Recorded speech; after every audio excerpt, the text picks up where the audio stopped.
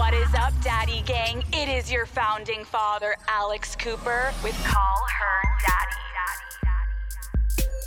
Hello, Daddy Gang. Welcome back to another episode of Call Her Daddy. This week's guest is going to answer some questions you have been dying to know. When you confront your partner about an issue, does it get flipped around on you? Is your partner rude to people in the service industry? Do they have a sense of entitlement and believe they deserve special treatment? When you're talking to your partner, do they seem disinterested and disengaged, but yet everything seems to revolve around them? What do these questions have in common?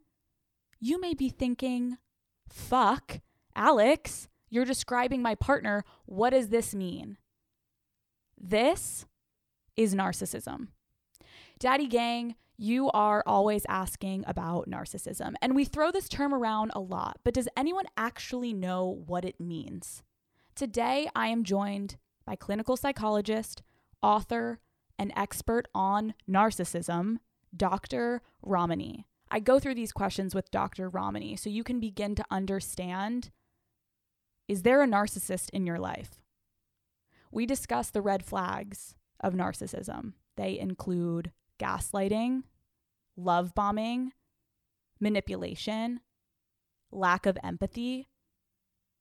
And Dr. Ramani gives step-by-step instructions on what to do if you decide you need out of a narcissistic relationship. If you're listening to this and you feel triggered, do not worry. Dr. Ramani is going to provide answers.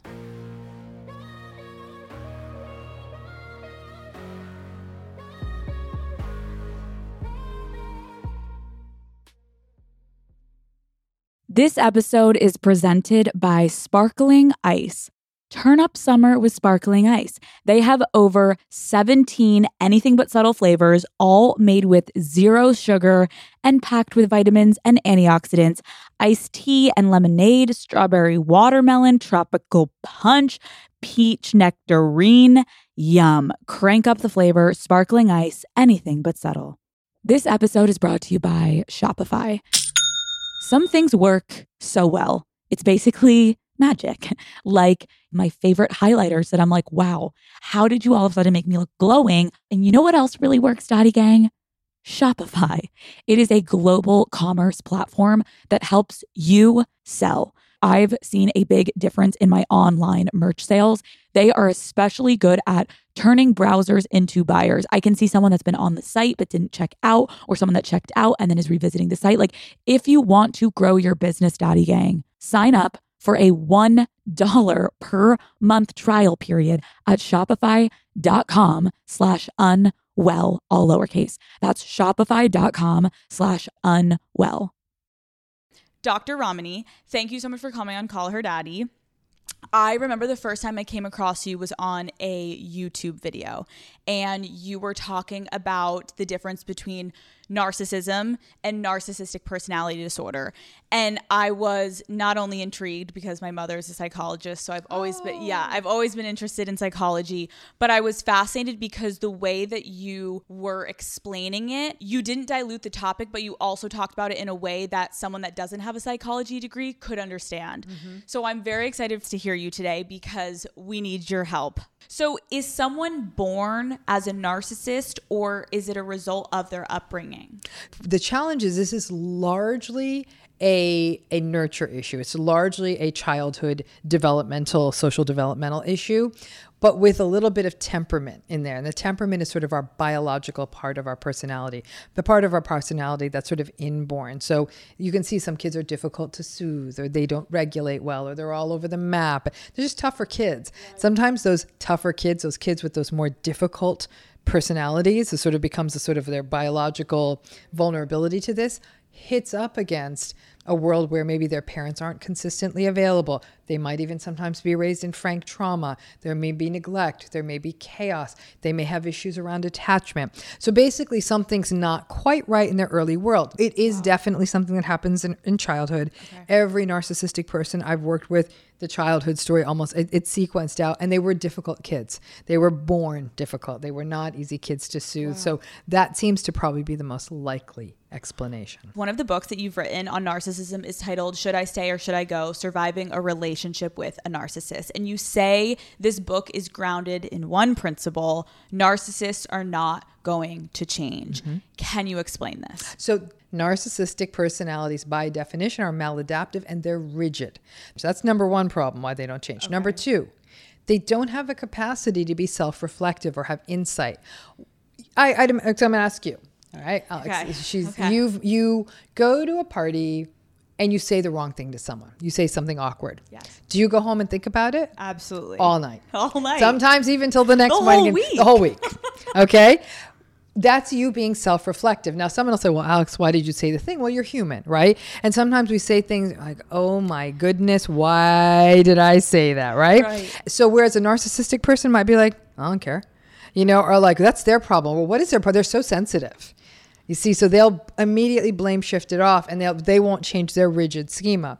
But a healthy person is self-reflective and says, I don't want to hurt anyone. I want to be careful about what I say. And so that inability to be self-reflective is why narcissistic people don't change, because they don't stop to think, or they don't care about other people enough. To them, all of us are sources of narcissistic supply. We exist to help them feel better about themselves. So we exist to sort of pump them up. And then another big reason they don't change is narcissistic people are deeply insecure and have feelings of inadequacy.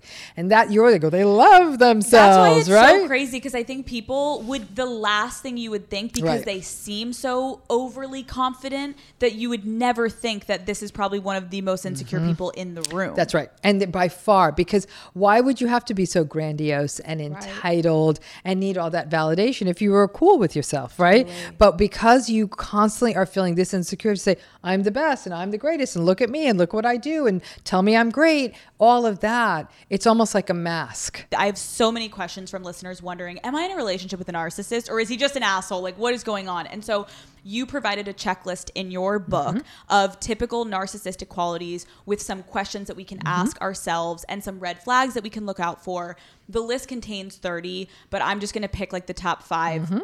So everyone listening, as I ask these questions and then we'll go through them, if you're listening, I just want you to consider your own relationship when I'm asking these questions. So the first question it's your question, is does your partner manipulate people and situations to get their needs met with little regard for the feelings of other people? If you're listening and you're thinking, yes, my partner does do this, what quality does this represent? That represents the quality of manipulativeness. Yeah. So narcissistic people need to be in control. They need to control the narrative. They need to feel like it's their show, right? Where the rest of us are just bit players in it. And so the manipulativeness is in many ways also a manifestation of the entitlement. I have to get my way. So what narcissistic people can be quite clever at is setting up the situation so that not only do they get their way, they're trying to make it seem like you're getting a win too. Oh, wow. So that's a different level of manipulation. Yeah. So they're like, this is really much better for you if, or don't you? And you're like, what? Or, or they'll make it seem transactional. Like, do you remember all the times I did this? Like, don't you think it's my turn now? Wow. So they play to the empathic nature of other people and use that against them, even though this thing could potentially be bad for this other person. But narcissistic people are very exploitative. They're always trying to advantage situations to what works best for them, because they're egocentric. It's only what works for them. They don't stop to think like, on this one, I might need to make a sacrifice or a compromise because, this relationship matters to me and that's what people do. No. They will always manipulate it so they get what they want. And like I said, with the cherry on top, that they try to make it seem like you got a win too.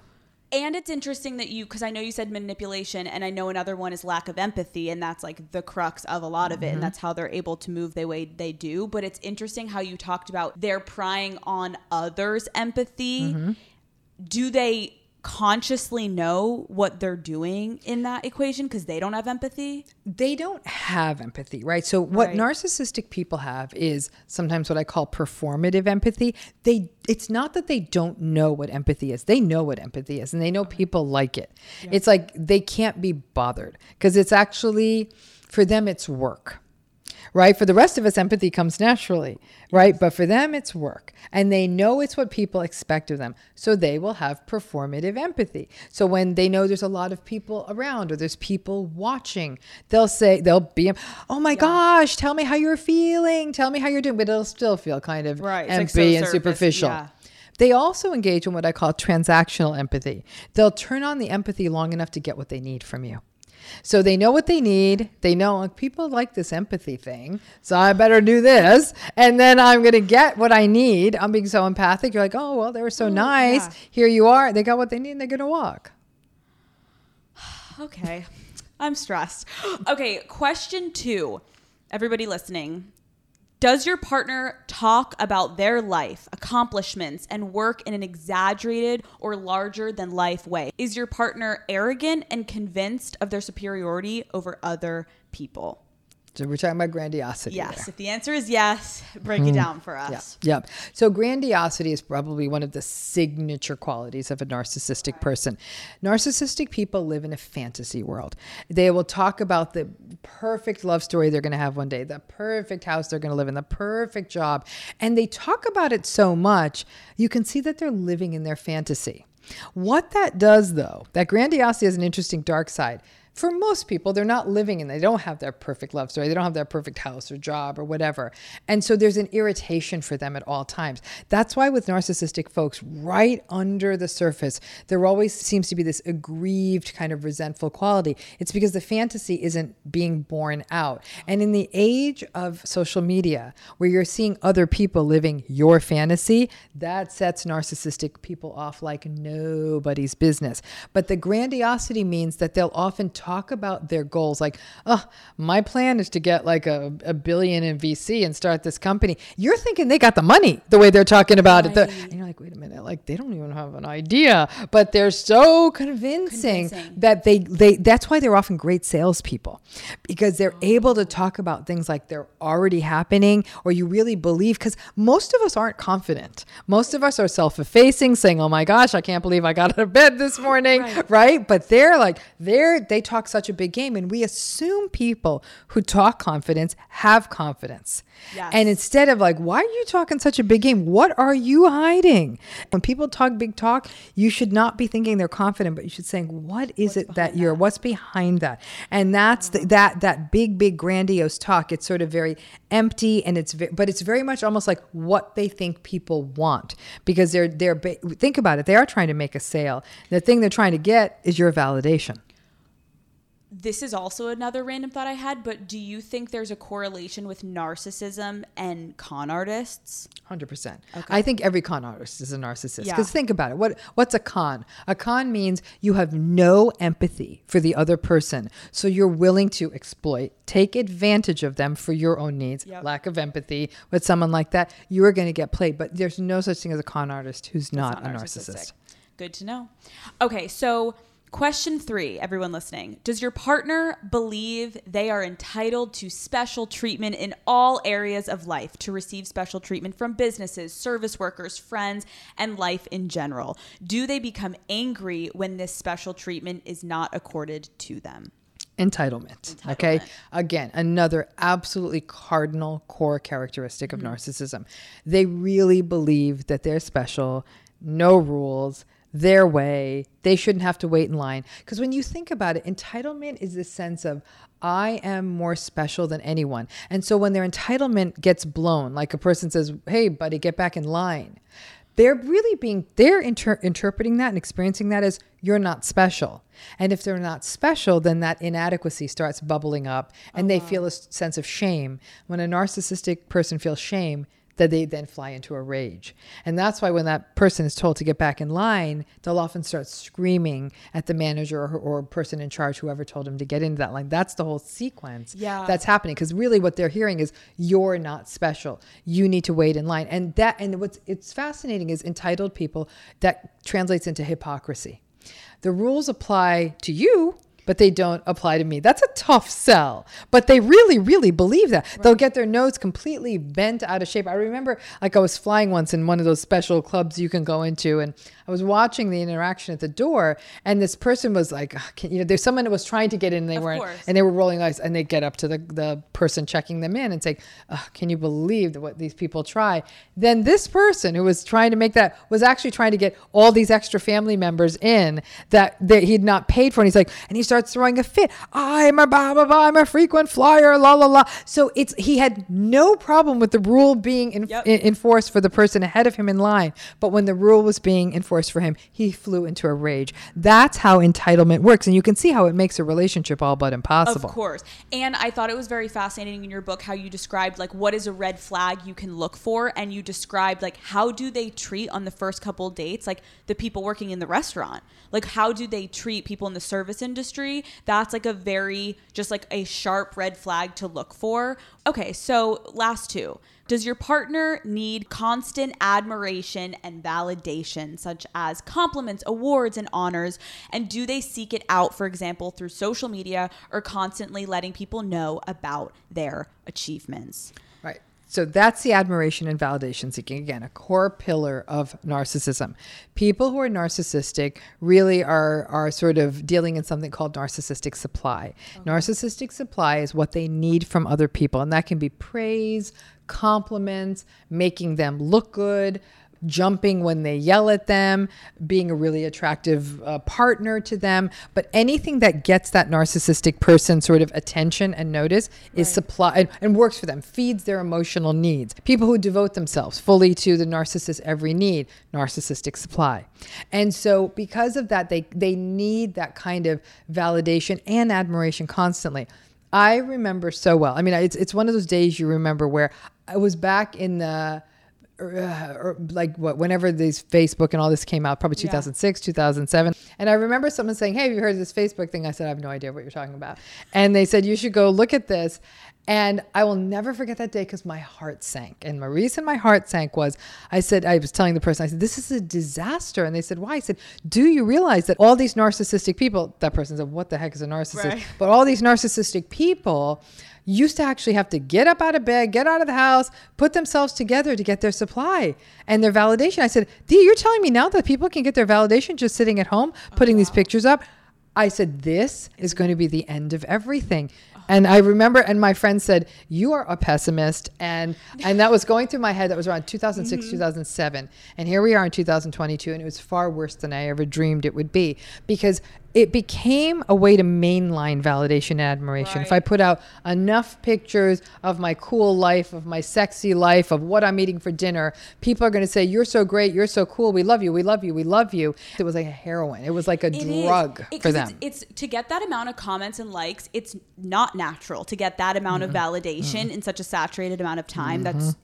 And so I didn't even think about that for the narcissist. They quite literally don't even have to leave their house now. So it's like any addiction. Now then there was never enough. No single human being was ever going to be able to give them as much validation as posting a really attractive photo of themselves on social media and waiting for the validation to come in. And so I think in some ways the crash and burn, like people say, did narcissists ever maintain relationships? I said, probably better before social media, because once social media came, there were so many other ways to get validation. Otherwise, usually your partner was the only game in town.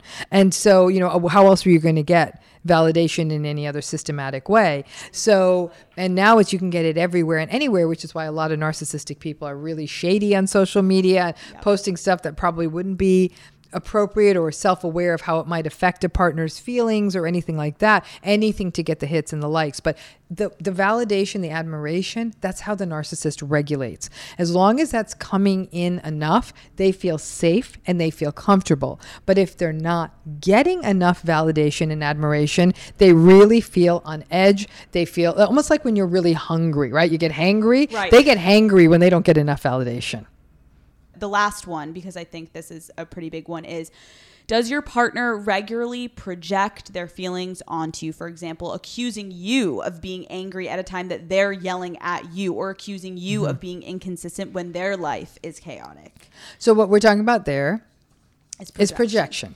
And projection is what we call a primitive defense, which is a fancy way of saying is that it's something that happens. It's sort of one of those defenses we have from early life. Like a child says, no, I didn't. That was you. And whereas you're like, you did that, little one. Like, you're the kid who did that. Right. But a child does that to protect themselves. Now, when adults do it, what's happening is that there's something that feels, again, it harnesses, it feels like a bad part of us. It's a forbidden part of us. Right. And we don't like it. It's almost like, imagine you have food in you that you're like, I don't like how this feels. I need to go get sick. Well, the psychological equivalent of getting sick is taking that forbidden part of you and accusing someone else of it. You are a liar. Alex, you're a liar. And I'm thinking, you're the one who's lying, Ramani. Right. And then you're like, huh? And you look confused. But what I've done now is I have projected that unacceptable part of myself onto you. You're walking around saying, I didn't lie to you. Right. And then I have now offloaded that thing. So and I always say, like, one of the tells of a narcissist is if they accuse you of something that is so patently untrue. Right. You know, whatever it may be, that you're doing something really bizarre, forbidden, they may be doing it themselves. And that's why they're accusing you of it, because it's this forbidden thing they're engaging in and it doesn't feel good to them. Despite the way that a narcissist outwardly attempts to portray themselves, you mentioned that they are quite insecure. Is a narcissistic partner capable of love? That's the $1 million question, right? Because the challenge is this. I honestly think I love you may be the most damaging sentence in the English language. And I'll tell you why. Because it means such different things to different people. One person saying I love you might be this deep, soul-felt, almost spiritual love for someone. Right. Another person saying I love you may be like, I love the way you make me look to everyone else, right? Yeah. But we just say, I love you, right? And whatever that means to us is subjective. Right. And the subjectivity of I love you means that if a narcissist says they love you, they think they love you, but it's not your definition of love. One thing that rarely happens in a relationship is two people really sit down and compare their definitions of love. But I actually don't even think that exercise would work for a narcissist. Narcissistic people fully understand what the right answer is. They don't live in that right answer, but they know the answer is like something deep and nice. And they're probably like, yeah, deep, nice, trusting, compassionate. Got it. They know the right answer. And so they may give it to you. But the problem is, for them, love is a very, again, transactional emotion. What am I getting from this? Are you validating me? Does this relationship make me look good? Is it interesting? It's me. And narcissistic people are naturally what we call novelty seekers. This is why they get bored so quickly in relationships. They're good for like 3, 6, 9 months. After that, they're getting the itch. And what that itch looks like for some of them, it may be another person. Sometimes it's something that's more interesting, hanging out with their friends, going on vacations with their friends, doing their hobby. It's not always just infidelity. It could just be that, and now I got you locked and loaded. So I got you at home. I don't need to deal with you. Like it's almost like a thing you buy. Like, oh, I own you now, so I can put you up on a shelf. So they need constant stimulation. They need constant stimulation. They need constant new. They need things to be exciting. Like they would do well living in a casino where there's lots of bells and noises and entertainment all the time.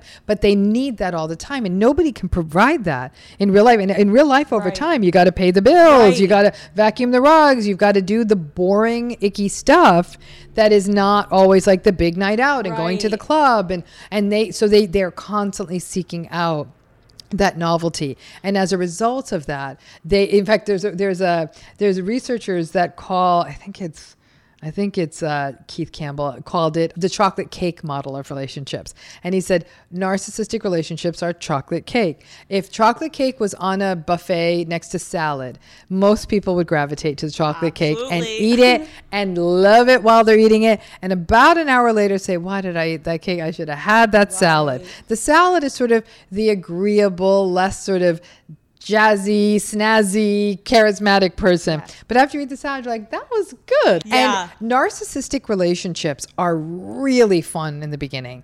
But the relationship satisfaction plummets as the relationship goes on. So relationship satisfaction in a narcissistic relationship drops off pretty quickly. What would happen to a narcissist if they're like forced to be alone? Would they become depressed? So the majority of narcissistic people would hate to be alone. In fact, we saw a lot of this during the pandemic. I know none of us liked being alone, but the narcissistic people lost their minds because they're so, by and large, narcissism and extroversion are highly correlated, right? So narcissistic people tend to want to be in, why would they want to be with other people? How to get more validation, right? That's where it is. So I want to discuss two terms that have recently become very popular regarding narcissism, which is gaslighting and love bombing. Yes.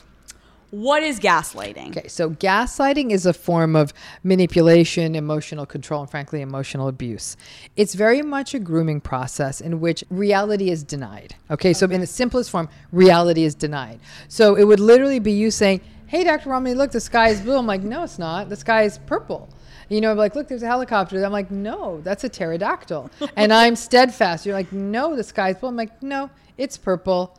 And I'm not wavering. So what's more likely to happen is Alex might be like, maybe that sky's purple. Like maybe I need to get my eyes checked. Maybe I have a problem, right? And I might double down at that point. And then step one of gaslighting is to deny reality. The second step of gaslighting is to tell you there's something wrong with you. Because now you're doubting yourself, saying, you know, Alex, you need to get your eyes checked. Like, are you having some sort of color issue with seeing the sky? And then, but that's a silly example. More likely it would be, you might say, hey, are you cheating on me? And I would say, no, I'm absolutely not cheating. So you're telling that to a partner. Right. I'm not cheating on you. And it's like, I found something in your phone. Yeah, I found something in your phone. No, that was a person I work with. But my goodness, what are you paranoid? Like, do you need to see a therapist? Because I'm starting to worry about you. And, you know, because this is crazy. Like, Alex, you're crazy. You know, and I can't believe I'm in a relationship with a crazy person. So now Alex is defending herself against charges of crazy. So this is happening day after day, week after week. Inside of 3 weeks, 4 weeks, 5 weeks, you're going to feel like you're absolutely insane. Because they're denying it and they're covering their tracks enough. It is the cruelest form of emotional abuse, and it is the narcissist ground game. Anybody can gaslight. Even people who are not narcissistic can gaslight, but it's what they do. And why do they do it? It lets them keep control. Because not only do they get to hold the narrative, they get to hold reality, they get to tell you you're crazy. What is the best way to respond in an instance of gaslighting? So in an instance of gaslighting, it's such a great question. You have got to almost use the non-gaslighted times to be clear on what reality is. And when somebody doubts reality, say, it's interesting you see it that way. This is what's happening. Acknowledge your experience, own your experience, right? And they'll say, you're insane, you're crazy, you're this, you're that. And saying, listen, this is where this is where I'm at, and this is what I'm feeling, and it's valid, and I'm uncomfortable, and that's where we're at right now. Is there someone that the narcissist typically targets? Yes. So they target very empathic people. The narcissistic people, they love them, some empathic people. Why? Because they know they can get away with a lot. Wow. So when that narcissistic person really sort of starts pushing up those red flags early in the relationship, and that new person they're dating says, oh no, I get it. You're in a really busy job. Right. Bing. And then it just escalates. And then it continues. Yeah. What is love bombing?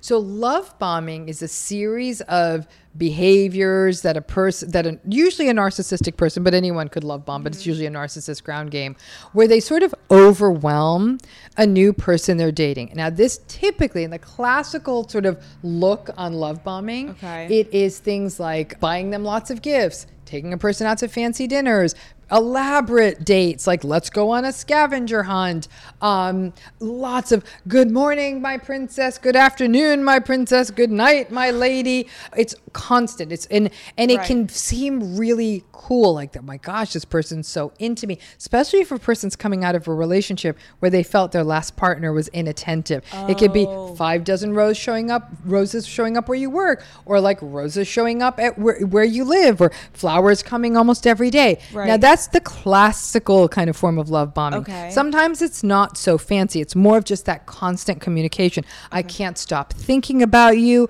This is amazing. I've never met anyone like you. So it's like all these really intense pronouncements that shouldn't be coming that fast. Right. Love bombing can also be things moving quickly. You're in it for you spend the first week together 24/7. You move in with each other after 3 weeks. Wow. Things happen really, really fast. And it's all framed as, this is a once in a lifetime love story. We gotta go with this, right? And I'm like the fairy tale killer. I'm like, fast is bad, because fast means all these things, the flowers, the dinners, all the constant text. That means you're not noticing the red flags. And when they come up, you justify them like, this person's only saying good morning. What's wrong with, I'm a monster? You know, you're thinking Right. You're like, I'm why? a bad person. But there's another riff on love bombing. And that's where people almost open up too much too fast. So the narcissist might sort of start telling you their really, really elaborate, sad story of their life. And you now start getting sucked in and feel like you cannot, Leave like, them. I can't leave them. Yeah. Like, oh my gosh, like this person's been through so much. And then when the red flags pop up, you feel like, ooh, can't do anything about this. And they're at the same time will say, tell me everything about you. Like, tell me, Alex, what is your worst fear? What could be the most terrible thing that would ever happen to you? What are they getting? They're getting intel. They're getting collateral. Is that like trauma bonding? It's absolutely trauma bonding. Okay. And down the road, 2 months, 3 months, 6 months, that thing you're most afraid of, I can promise you it's going to start coming up. Now, if someone is freaking out, they're like, you know what? I feel like I could be dating a narcissist. If you're in a relationship with a narcissist, what are the common emotions that you may experience?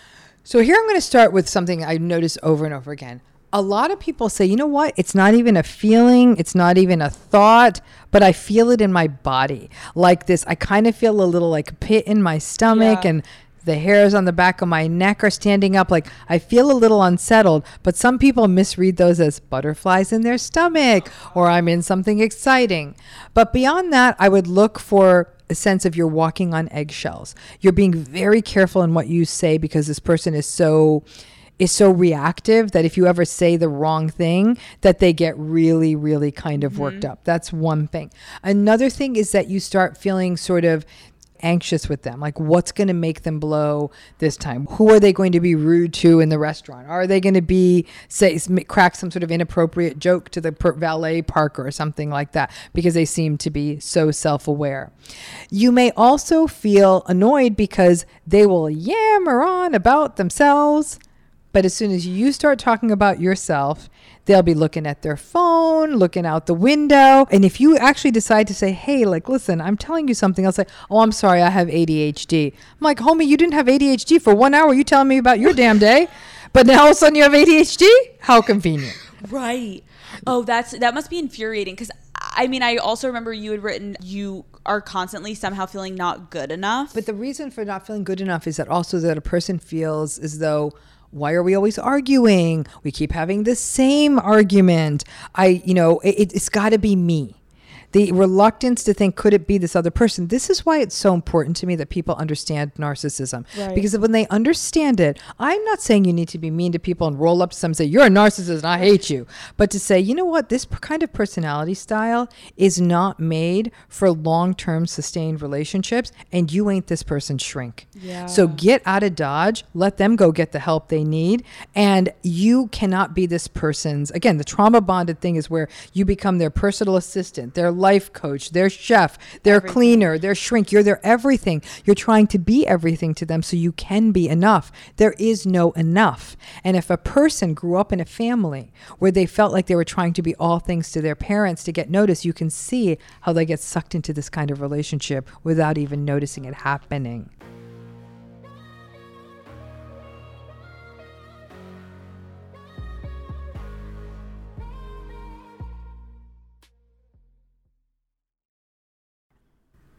Can couples, I was going to ask you no, because I already know the answer. I was going to say, can couples therapy be successful if you are with a narcissistic partner? No. Not only no, it's a bad idea. Really? Because a lot of couples therapists are interested in the health of the relationship, and they're interested in some fundamentals, communication, and there's some basic assumptions you need to have: trust, respect, all of that. Couples therapists typically won't hit it as this is the bad person and this is the good person in the relationship, right? And not that they're a bad person, but like the more problematic person. So there's the couples therapist is often really motivated to understand why are these things happening, and what that ends up doing is often blaming the non-narcissistic person. Like, wow, you're anxious all the time. Do you ever think that maybe your anxiety is hard for your partner? No, that's a terrible thing to say, because what that does is it totally amps up the narcissist, who for the rest of your lives together will say, the therapist said you're anxious, that's why I'm like this. The therapist said you're anxious, you're driving me crazy. The therapist said you're anxious, that's why we have all these problems. So I always say to people, unless you've got the best, most narcissistically trained couples therapists, which very, very, very, very, very few are, almost none, don't do this. And I personally, Alex, don't work with couples anymore, because it was almost in some ways, I don't like taking people's money when there's nothing to be done. And what happened, it just doesn't work. And it was too exhausting. You were trying to referee these arguments that went nowhere. So I got out of the couples game a long time ago. I can only imagine as a therapist how it also would probably drive you insane, where like, we have gotten nowhere, but I need to stay so calm on this chair and just try to get through this freaking session. Yeah, exactly. You can see it. And really it is unethical for us to turn to the non-narcissistic. We're not supposed to call them on the down low and say, yo, you got to kick this person to the curb. We are not, it's really a violation of ethically how to practice. So you're kind of just like stuck in a bind, and you're stuck in a bind, and you're trying in a million subtle ways.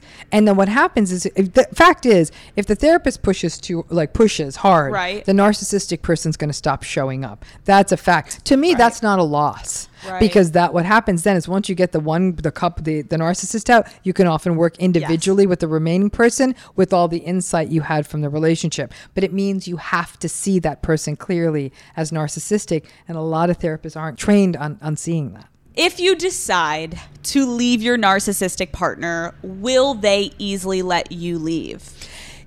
No. I recently did a couple of videos on YouTube on breaking up with a narcissist. You lose either way. So if you break up with them, I actually think you breaking up with them is harder because they're very vindictive. So they might stalk you. They will smear campaign you. They will tell other people bad things about you.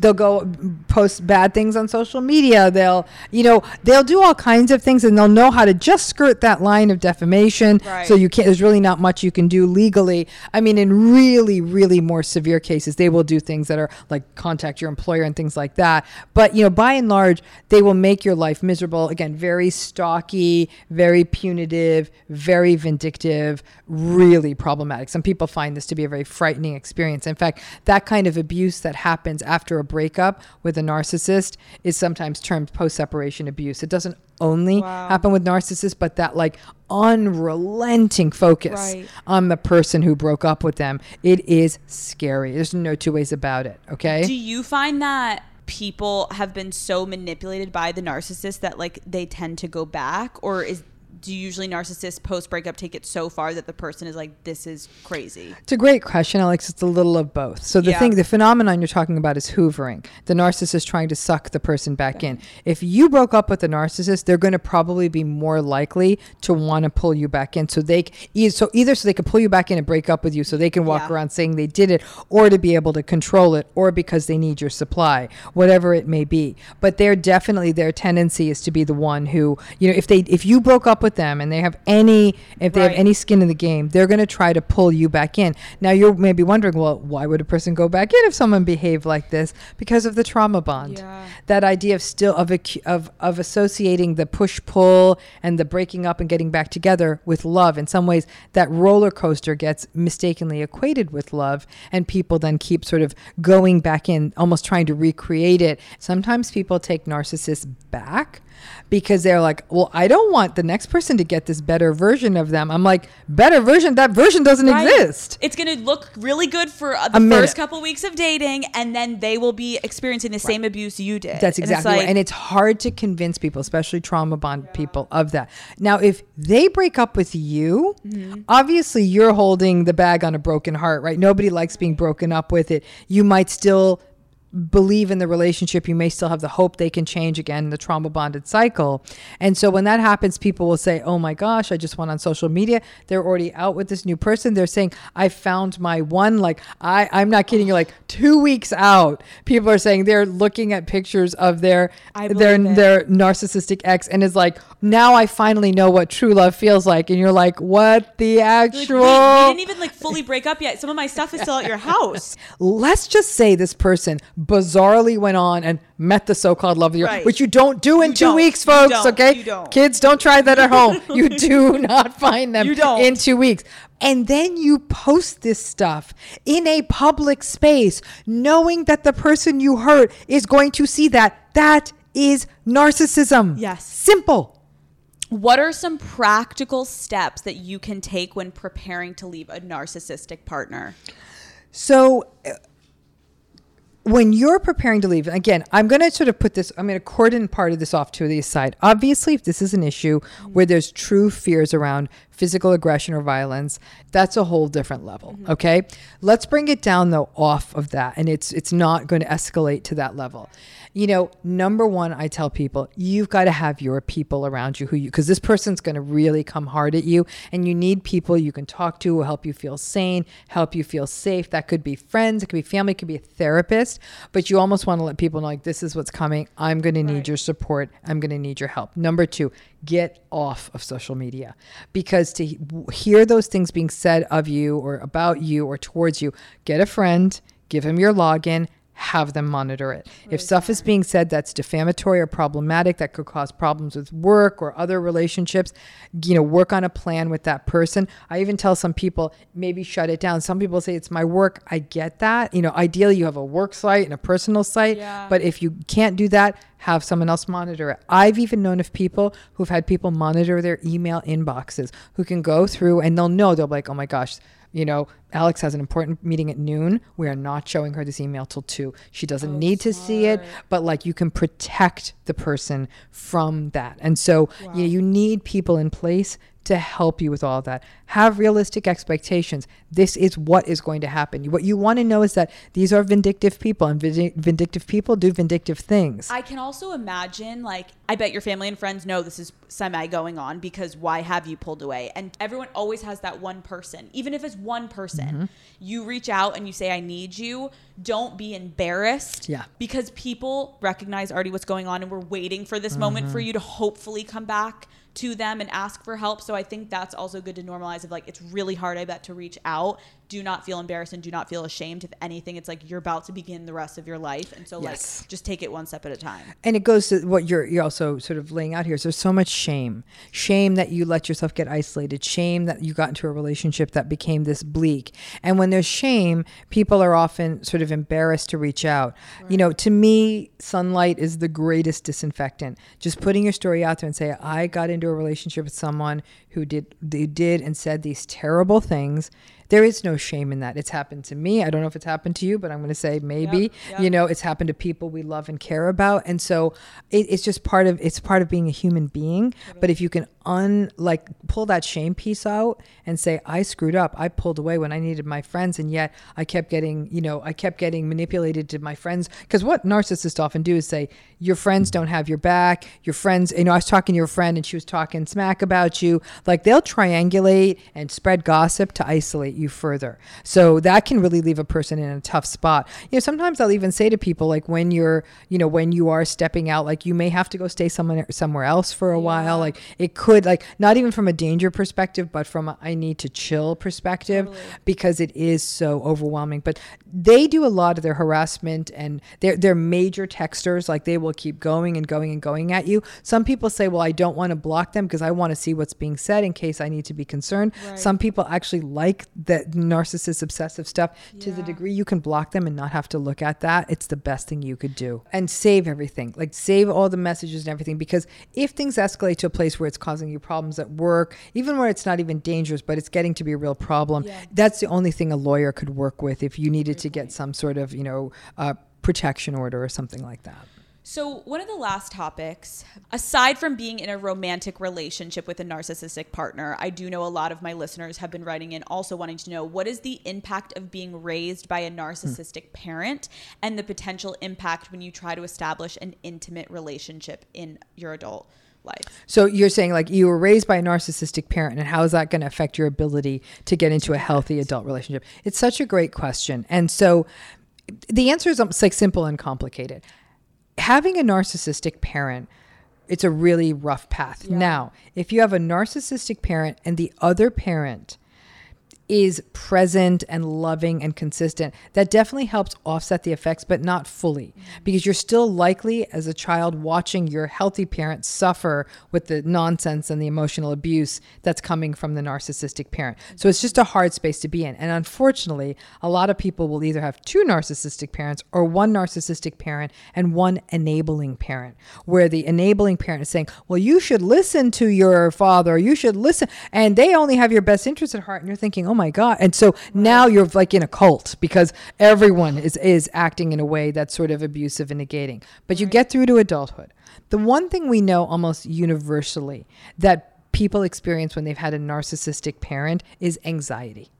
Become very, you're anxious because you never know, you don't know, you don't feel safe in relationships. You don't feel comfortable. You're always worried about saying the wrong thing. You feel like you're not enough. So there's an anxiety people take into adulthood.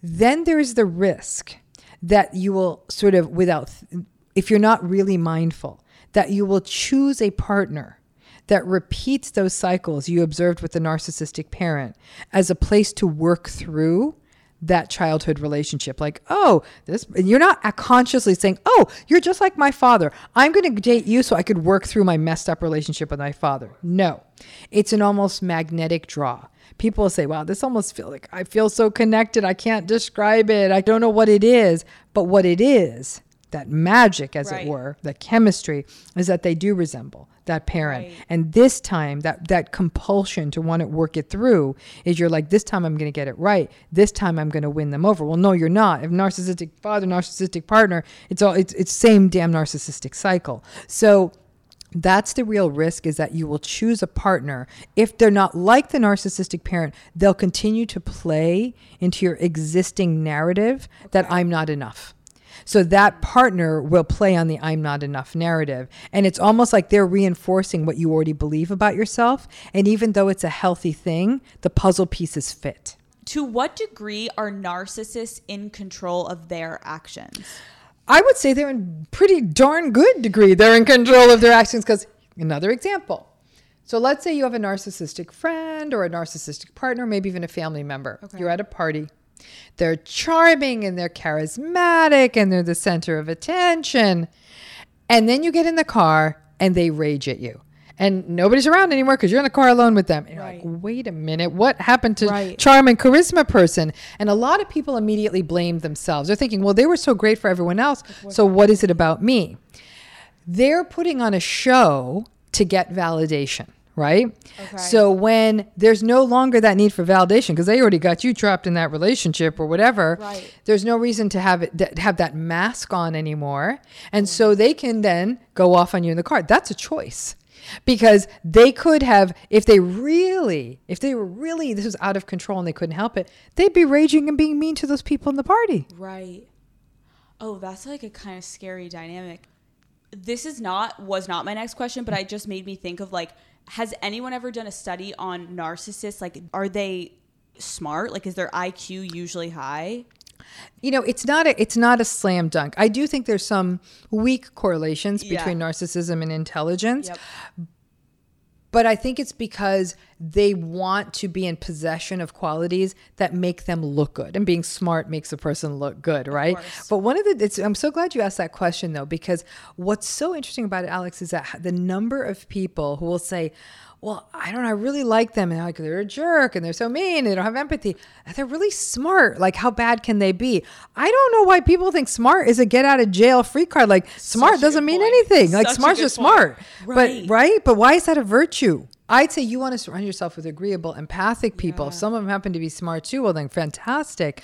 But in the long term, I think we really give a free pass to people who are smart, thinking like, well, they're smart, so what? Right. They get away with stuff. If someone is listening to this episode and feels a little panicked of, oh no, yes, I'm thinking I'm dating a narcissist right now, they're sitting in their bed, he's across the room, like, what is the first step you would just say to take in beginning the next step of moving forward and trying to handle this?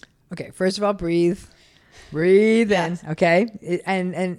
Number 2, promise me you will not ever confront them and say, yo, I just listened to Alex's podcast and I think you're a narcissist. Do not do that. Do not do that. Do not do Absolutely not. You do not want to do that. One thing I tell people, and I liken it to almost like throwing the Hail Mary pass or kind of going into the cave for a minute. If you suspect that these are the patterns, test them out a little. Are you seeing empathy? What does this entitlement look like? Allow yourself to call things by their name and catch yourself in the justification, saying, almost like journal it out. Like, they did this and I justified it this, or they did this and that was nice. And then like journal out for a while. I'd say spend a week or 2 like laying it out if you're at all unsure about all this. The patterns will show themselves. And then you have to ask yourself, knowing that this isn't going to change, what do you want to do? If this is just dating and you're not that deep in, you're not married, kids, exiting out is quite possible. Yeah, you might have to deal with the sort of stocky, vindictive moment, but then that's only going to reinforce your drive to leave, all right? Yeah. Assuming it's safe and all of that. But the deeper in you are, the harder this is going to be. For example, are you engaged? I mean, listen, rings can be returned and invitations can be sent back. So it's, but if you're married and you have kids, that's a whole different game. But that idea of, if you recognize it, sort of punch it out a little bit, like see what it feels like, journal it out, spend some time with it, pay attention to those patterns of justification, ask yourself how often you blame yourself for the problems in this relationship, journal. And then if it's starting to see that these patterns are lining up, and then another thing you could even do is ask friends you trust, like, hey, what do you think about how he treats me? Like and I want you to give me an honest answer because I'm having a moment. Honest friends might say, not in love with it, but didn't want to hurt you. Because let's face it, friends are often in a catch-22. If they tell you, I think this person sucks, they may kind of lose you because they feel like they burned that bridge. If they tell you, I think they're wonderful and they're not, then they feel guilty or that they're gaslighting you too. So you ask the honest question, but let them know, I'm worried that there's an issue. Will you let me know the patterns that you're seeing too? If you have those good, honest people in your life, hopefully they'll say, I have not loved this or I've not loved that. You might get some honesty if you give the preface that, totally. I'm not thrilled about it either. Could you be real with me? I won't be mad at you. That is such good advice because I'm sure so many people listening have had those moments where like, I want to be a good friend, but she hasn't asked me. There will be a moment sometimes when the friend comes and is so open to hearing it. And in those moments, like how to be a really good friend is to be honest, but also obviously to make sure you're doing it in a loving way and you're providing the information in not like a very aggressive, like, oh yeah, he's blah, blah, blah, blah, like calmly and say, like, listen, I have been concerned because I saw how he'd talk over you, or I felt like you would plan these things and he wouldn't show up, or whatever it is that's showing the lack of empathy or the entitlement or even shady behavior. People don't understand that some of the greatest anti-narcissistic and anti-gaslighting strategies is simply us stepping up for another person and saying, even if we do it aside later, say, I saw what happened and I felt like you were being gaslighted and I wanted to make sure you're okay.